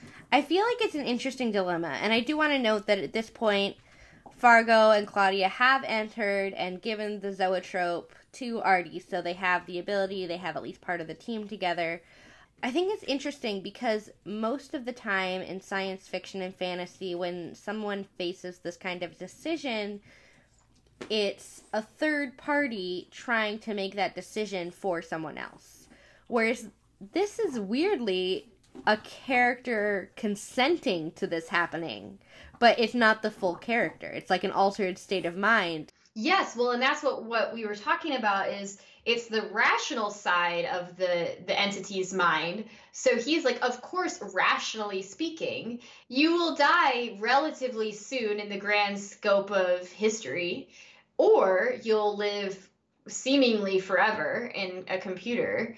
And yet it's like, well, the side of Hugo that like, you know, likes carousels and ice cream is not in there. Like the more stereotypically emotional side, if we're breaking it down on the more boring binary levels, which I think the show didn't do, but it's a weird philosophical dilemma. And it's also especially interesting that I believe Artie would never, just as a Luddite, Artie would never want someone to live inside a computer. But Artie is going to go along with it because he secretly has a plan to subvert it, which is also like... Yes, and I love that from there we cut to outside the warehouse where Pete, Micah, and Hugo are still hiding behind the SUV, and we go from this really serious version of Hugo that's like contemplating this big philosophical dilemma to Hugo making the adorable laser noise, which I wrote as Pachoom! Because I've never heard a laser make that noise before. Like, I've never heard it, like, said like that, and I just thought it was really cute and funny. And Micah and Pete are behind the SUV, and Micah and Pete are talking about, like, the Tesla isn't fully charged. Like, we're only going to have like one shot at this eye that's going to try to attack us. And so I love that Micah's like, well, I'm the better shot, so I should take it. He says, bull! But, like, she's definitely the better shot. Oh, absolutely. But they make these screwed up, like, excessive frown faces and just raise their fists and prepare for another round of rock, paper, scissors. It's perfect. And so when they go for the rock, paper, scissors, Pete, being Pete, takes the moment, steals the Tesla, and, like, the hero he always tries to be is like, ah, he's ready to go in. But the eye? I almost called it the head, and that was going to sound weird. But the eye is gone, and the door creaks open, and they're going to be allowed in. Pete's like, you should go first, Hugo. And Micah yells at him. Micah smacks him, and she is correct. I don't think Pete is serious. Oh, yeah, he's not. It's pretty funny that they're like, oh, that's not a bad sign at all. Like, now the evil computer is inviting us in. Yes. It's like, you don't want it to be shooting lasers at you, but you are wary of the sudden kindness because they don't know what's going on and what deals are being struck inside. In the computer room, Micah and Pete are in there, and that's where we meet them. And Micah says that Artie can't go through with this plan to merge them in the computer. And Artie subtly hints that he knows he can't do this, and he's found a way around it. Pete's not picking up on the hints and tries to lead Hugo away because he's not really dialed in to Artie right now. He's more involved in protecting Hugo, which, good for him. And it makes sense because Pete has spent the day with this very sweet and kind older gentleman. And now he doesn't even know, like, the Mara pops up and he's like, what the heck is that? And, like, the other stuff pops up. He's like, I don't know what any of this is. And all of a sudden you're telling me that we're going to destroy this sweet man's life. It's completely in Pete's character, and it makes sense with the storytelling of, like, the very limited perspective he has on what's been happening in the warehouse. And Micah also doesn't know what's going on. She knows there's an artificial intelligence, and then Hugo 1 pops up, and she goes, wait, that's... And Artie just goes, I'll explain later. Yes, and so as they are ready to begin the process, the Hugo 1 and his Mara flying monkeys are ready to stop Pete from stopping them. And so the Mara comes after Pete, and it's so funny how no one helps. Like, Pete's like, what could this do? And it's like, it could be flames, it could be nets, it could be, oh, look, spinning blades. And so he's a strong, burly man. He is on the ground, but holding it back from injuring him. And he's like, that's fine, leave me here. And they're like, yeah, we're leaving you there because we have to finish this process. And we trust that you can hold this off for long enough. And then he's just making these great jokes like, yeah, I already shaved once today. Like, yes. Oh, man. Artie reassures Hugo 1 that they will continue as agreed with the situation, and they begin the transfer process by spinning the zoetrope. The transfer overwhelms the system and causes the lights to go out again, and Claudia realizes that Artie has made it so that she can get into the system from her laptop. Artie realizes that the cat pic that Pete and Micah have shown him from the sanatorium that Hugo has drawn means that the cat's name is the password to override the system. Slight spoiler alert to things we learn about Artie in the future, but he does have we've learned this about him. He has background as a code breaker. It's a little disappointing that his guess for the password of the orange cat is orangey. You can do better, but Pete realizes that the cat's name is Albert. Because, if you recall, back in the gas station, the orange cat planter thing caused Hugo to say, Albert grows things. Yes, and in fairness to the code breaker, it is within Hugo's character, his sort of whimsy, that, like, his code is just his cat's name. And of course the cat's name is Albert. Like, I'm not even just saying this because you are my best friend, but, like, pets with old man names are my favorite. And yes. Like, having an orange cat named Albert is just perfect. Pete also, this goes to something you said in a previous episode, Jillian, is literally holding back this spider from zooming off his face with his spinning blades, but is still tuned in. He's still listening. He's like, am I needed? What are they doing? Like, I don't think I can help because this is clearly a technology issue, but Pete knows and is alert and is like, yes, Albert, it's Albert. Like, it happens really fast and it's like a quick climax, but it all makes sense. It's like, we've been getting these clues. He said, here's the code when he handed the picture of a drawing of a cat. Like, that's, of course, the code is actually the cat. And like, now you owe him a bicycle. Yes, it's so good. And I love that. And they use the code, override the process, spin the zoetrope in the opposite direction, which reverses the process and puts Hugo 1 back into Hugo's body. From there, we are out, no outro card, and then we come back for the 6th and final act. And is this where he says, what are you all doing in my office? Yes! Oh no, it's adorable, but like, I got really nervous that he was going to remember nothing. But then they kind of guide him along and they're like, do you remember? And he reassembles those two halves of his brain in a, you know, kind of thought process. He's like, oh, right. Oh, no. Yeah, and then he touches, like, his old man neck, and he's like, oh, no! See, that's the most frustrating and scary part to me, is, like, you are suddenly physically a different person from who you remember. That's pretty scary. And then they're like, it's okay, we'll get you some ice cream. And he goes, I can't! I'm lactose intolerant!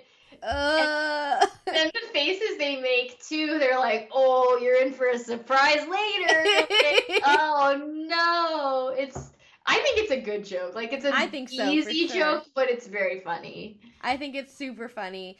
Back in the warehouse, Pete and Micah reshelf the zoetrope, and Micah and Pete have a very honest conversation. Micah expresses a concern and says that she's wondering what the future holds, because she doesn't want to end up like some of the less fortunate prior agents. She doesn't want this life of loss that she's seen in other warehouse agents. And Pete responds with just the best, most honest thing he can say, which makes it better.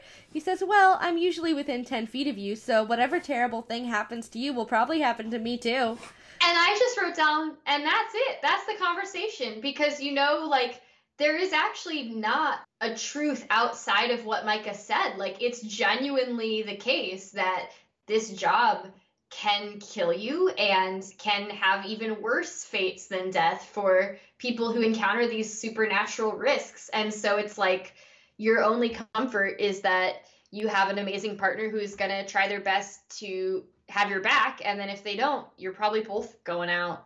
And it does point to a larger truth, too. Artie and McPherson let this woman come between them. And Hugo was in a totally different space, having this whole other drama with the Regents and wanting to continue his work, and Artie wasn't a part of that.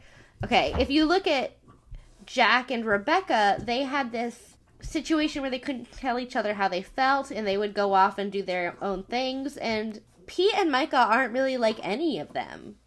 They stick together, they work together, they're usually around each other, and I think that's part of the fear. They don't want to turn on each other or be separated from each other the way these other agents have been. And so Pete saying, you know, I'm usually within 10 feet of you is actually extremely comforting, because whatever happens, it won't be leaving one of them without the other. Barring, like, a really long conversation, it's kind of the most assuring thing he can say. And then they sort of switch gears to less intense matters, and as they're walking away, Micah basically reveals how she's always winning at rock, paper, scissors, and says, you know, when we play rock, paper, scissors, you don't always gotta pick rock. Pete sort of protests and is like, I don't, but fine, next time I'll pick scissors. And she's like, well, now, you see, you shouldn't have told me that. Which is also funny, because I feel like that's the stereotypical, like, little boy choice to be like, well, rock is the best one. It's like, Pete, what are you thinking? Exactly. So Fargo, meanwhile, is finishing the actual update, which can finally go as planned. They've got that amazing steampunk keyboard that I love so much. You can buy them for like $400 on Etsy, and someday I will. And Fargo has also invited Hugo to come work in Eureka, where obviously he will fit in very well with the tech geniuses and hopefully be able to continue having a life doing the kind of work he loves. This leads Artie to also reassure him that if it doesn't work out, he can always have a place back at the warehouse. And Fargo, I don't think Fargo earnestly believes it's an invitation to him, but Fargo is like, wow, thank you. And he's like, no, not you, Fargo. Like, Fargo's kind of being, the way that Bella is when I'm trying to drink a glass of water. Like, let me butt in here. Let me come in here. I'm part of this. Right. Yeah, I'm part of this, right? It's like, no, you're not. Why do you think you're part of this? Oh. I love Bella. She's a bad baby.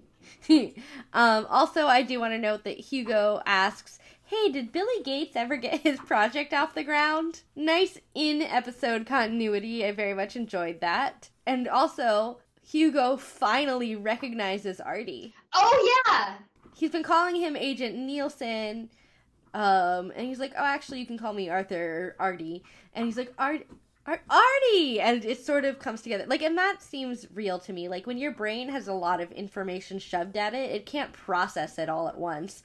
So even though, like, his brain is put back together, he's still processing all of this data that's been spread over two brains for, like, 30 years. And it's been decades. And he also remembers, like, you always hated computers. And we're like, haha, continuity, Artie. Like, he's just been this way. Yes, and Artie says, I still do.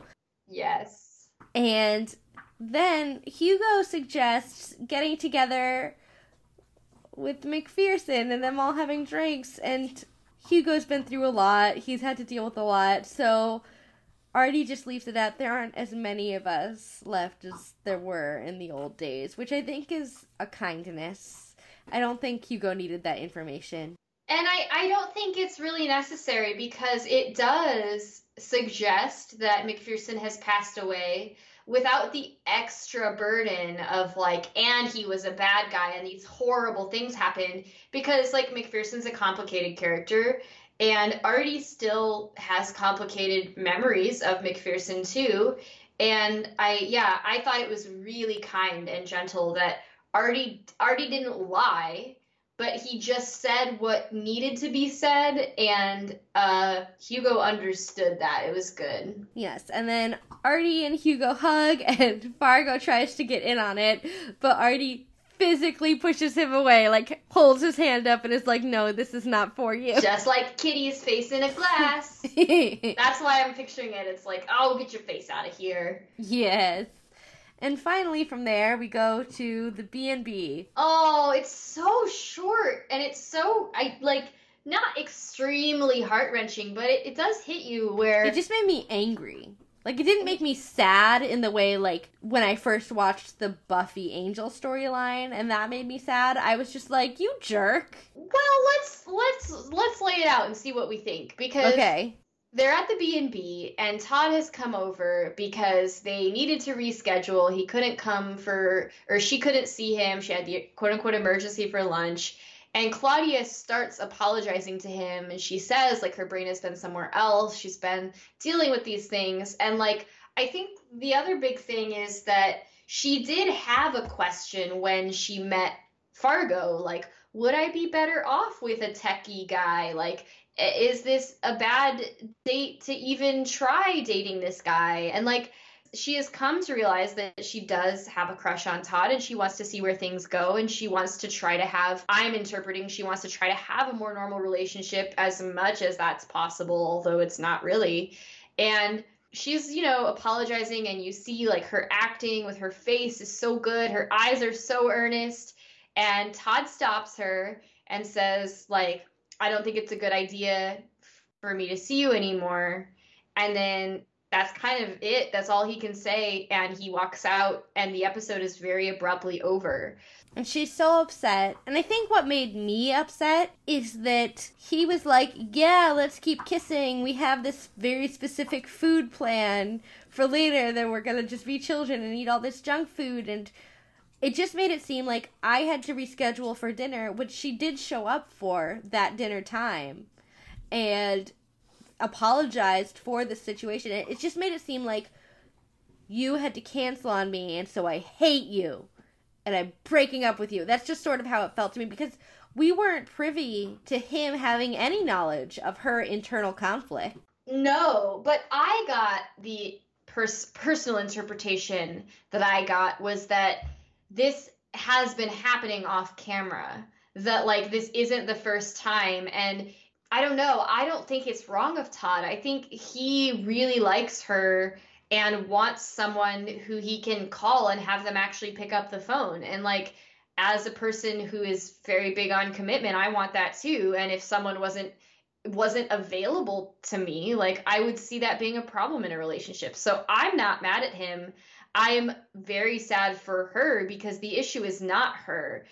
But turn the tables. If you have a love interest who is just never available when you call them and, like, often flakes out on your meetups, and you don't know that they have a super secret government job, like, you just think that they're unreliable and that maybe they're not that interested in you. I guess. I just didn't get that vibe because they were spending that time earlier kissing on the couch and... But she got up really quick. It was like they were making out for like 30 seconds, and then she was like, oh, I have to go. Well, we started with them mid-makeout, though.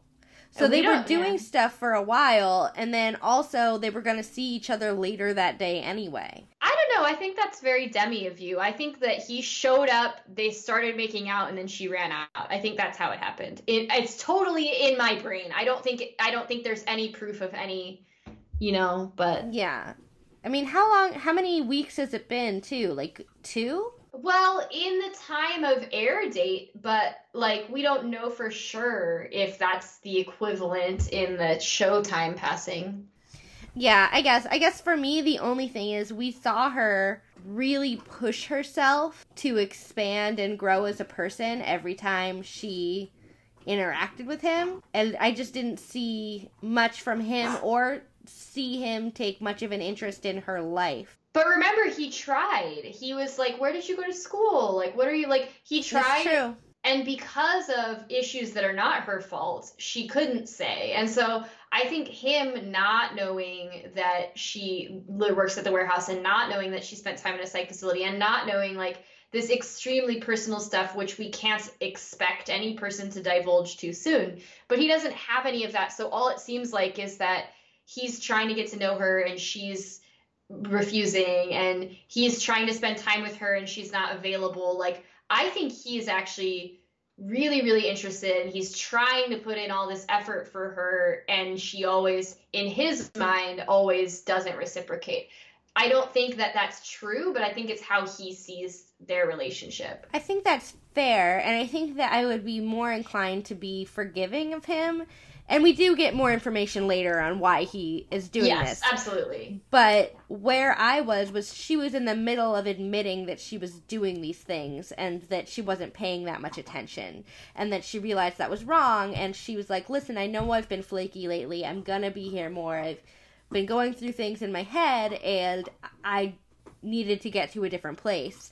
And she had just realized that and was in the middle of verbalizing that to him. And he just cut her off and didn't want to hear it, and then left. I think he had already decided that he was going to break up with her, and he didn't want her to go through the trauma of putting herself out there, because she's about to say, like, I really, really like you, Todd. I'm really into you, and he doesn't reciprocate what she wants. So he is doing her a kindness by saying, like, I'm not going to make you continue to pour your heart out if I'm going to break up with you. Like, which is fair, but if we go back to your earlier point of him saying, like, I want to break up because of these reasons, because you're flaky, because you cancel on me, because you don't seem to prioritize me, and she's in the middle of saying, those are things that I have realized I need to fix.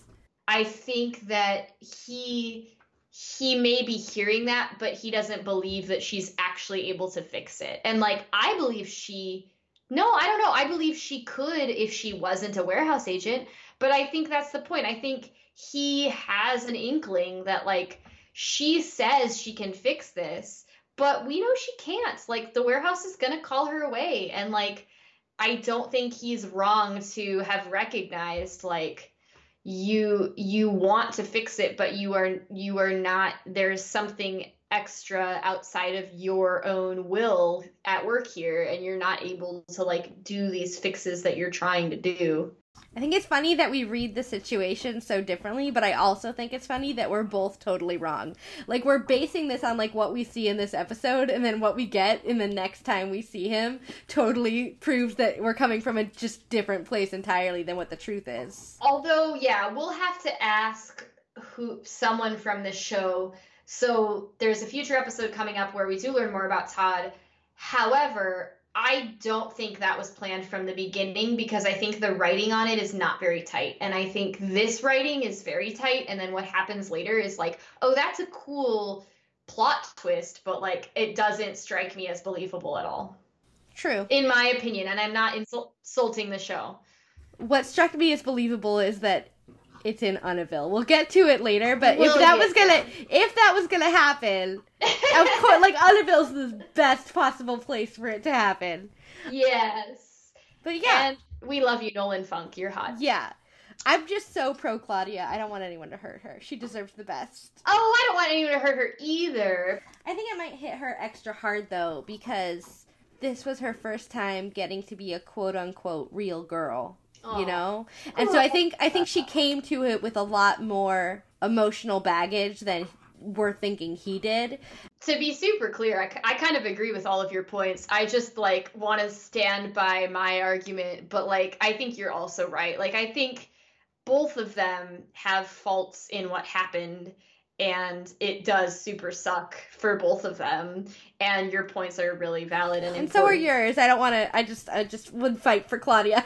I just, like, having been in also the situation, I date a lot. The situation where it's like I've shown up at your house to break up with you, and you're like begging me not to break up with you. Like, please let me do this because I've made up my mind. And like, even if you tried to fix everything, like, I'm piecing out. I'm done trying in this relationship. Like. It's a not so like victim blame, because that's not what it is, but like, when you are the breaker upper, it's also emotionally draining for you, and like, you know, you have to do these difficult things. Yeah, I agree. But what a way to end the episode. Yes, sorry, delayed discussion of heavy themes. But we do have a special announcement, Jillian, don't we? Oh, yes. For those of you who have been asking, the show notes for 108 Part 1 are up, and the show notes for 108 Part 2 will be up over the holidays. Yay! So thank you all. I know we, in Season 1, were really on top of our game, and it's just so challenging to make a second season without all the months of prep time we had for Season 1. So please bear with us. We are two human people who make no money and have lots of jobs. So we're doing better, and we really love this and love making it for you. So we appreciate your patience and support. We really do. We love you all, and thank you, agents. We'll see you next time. Bye.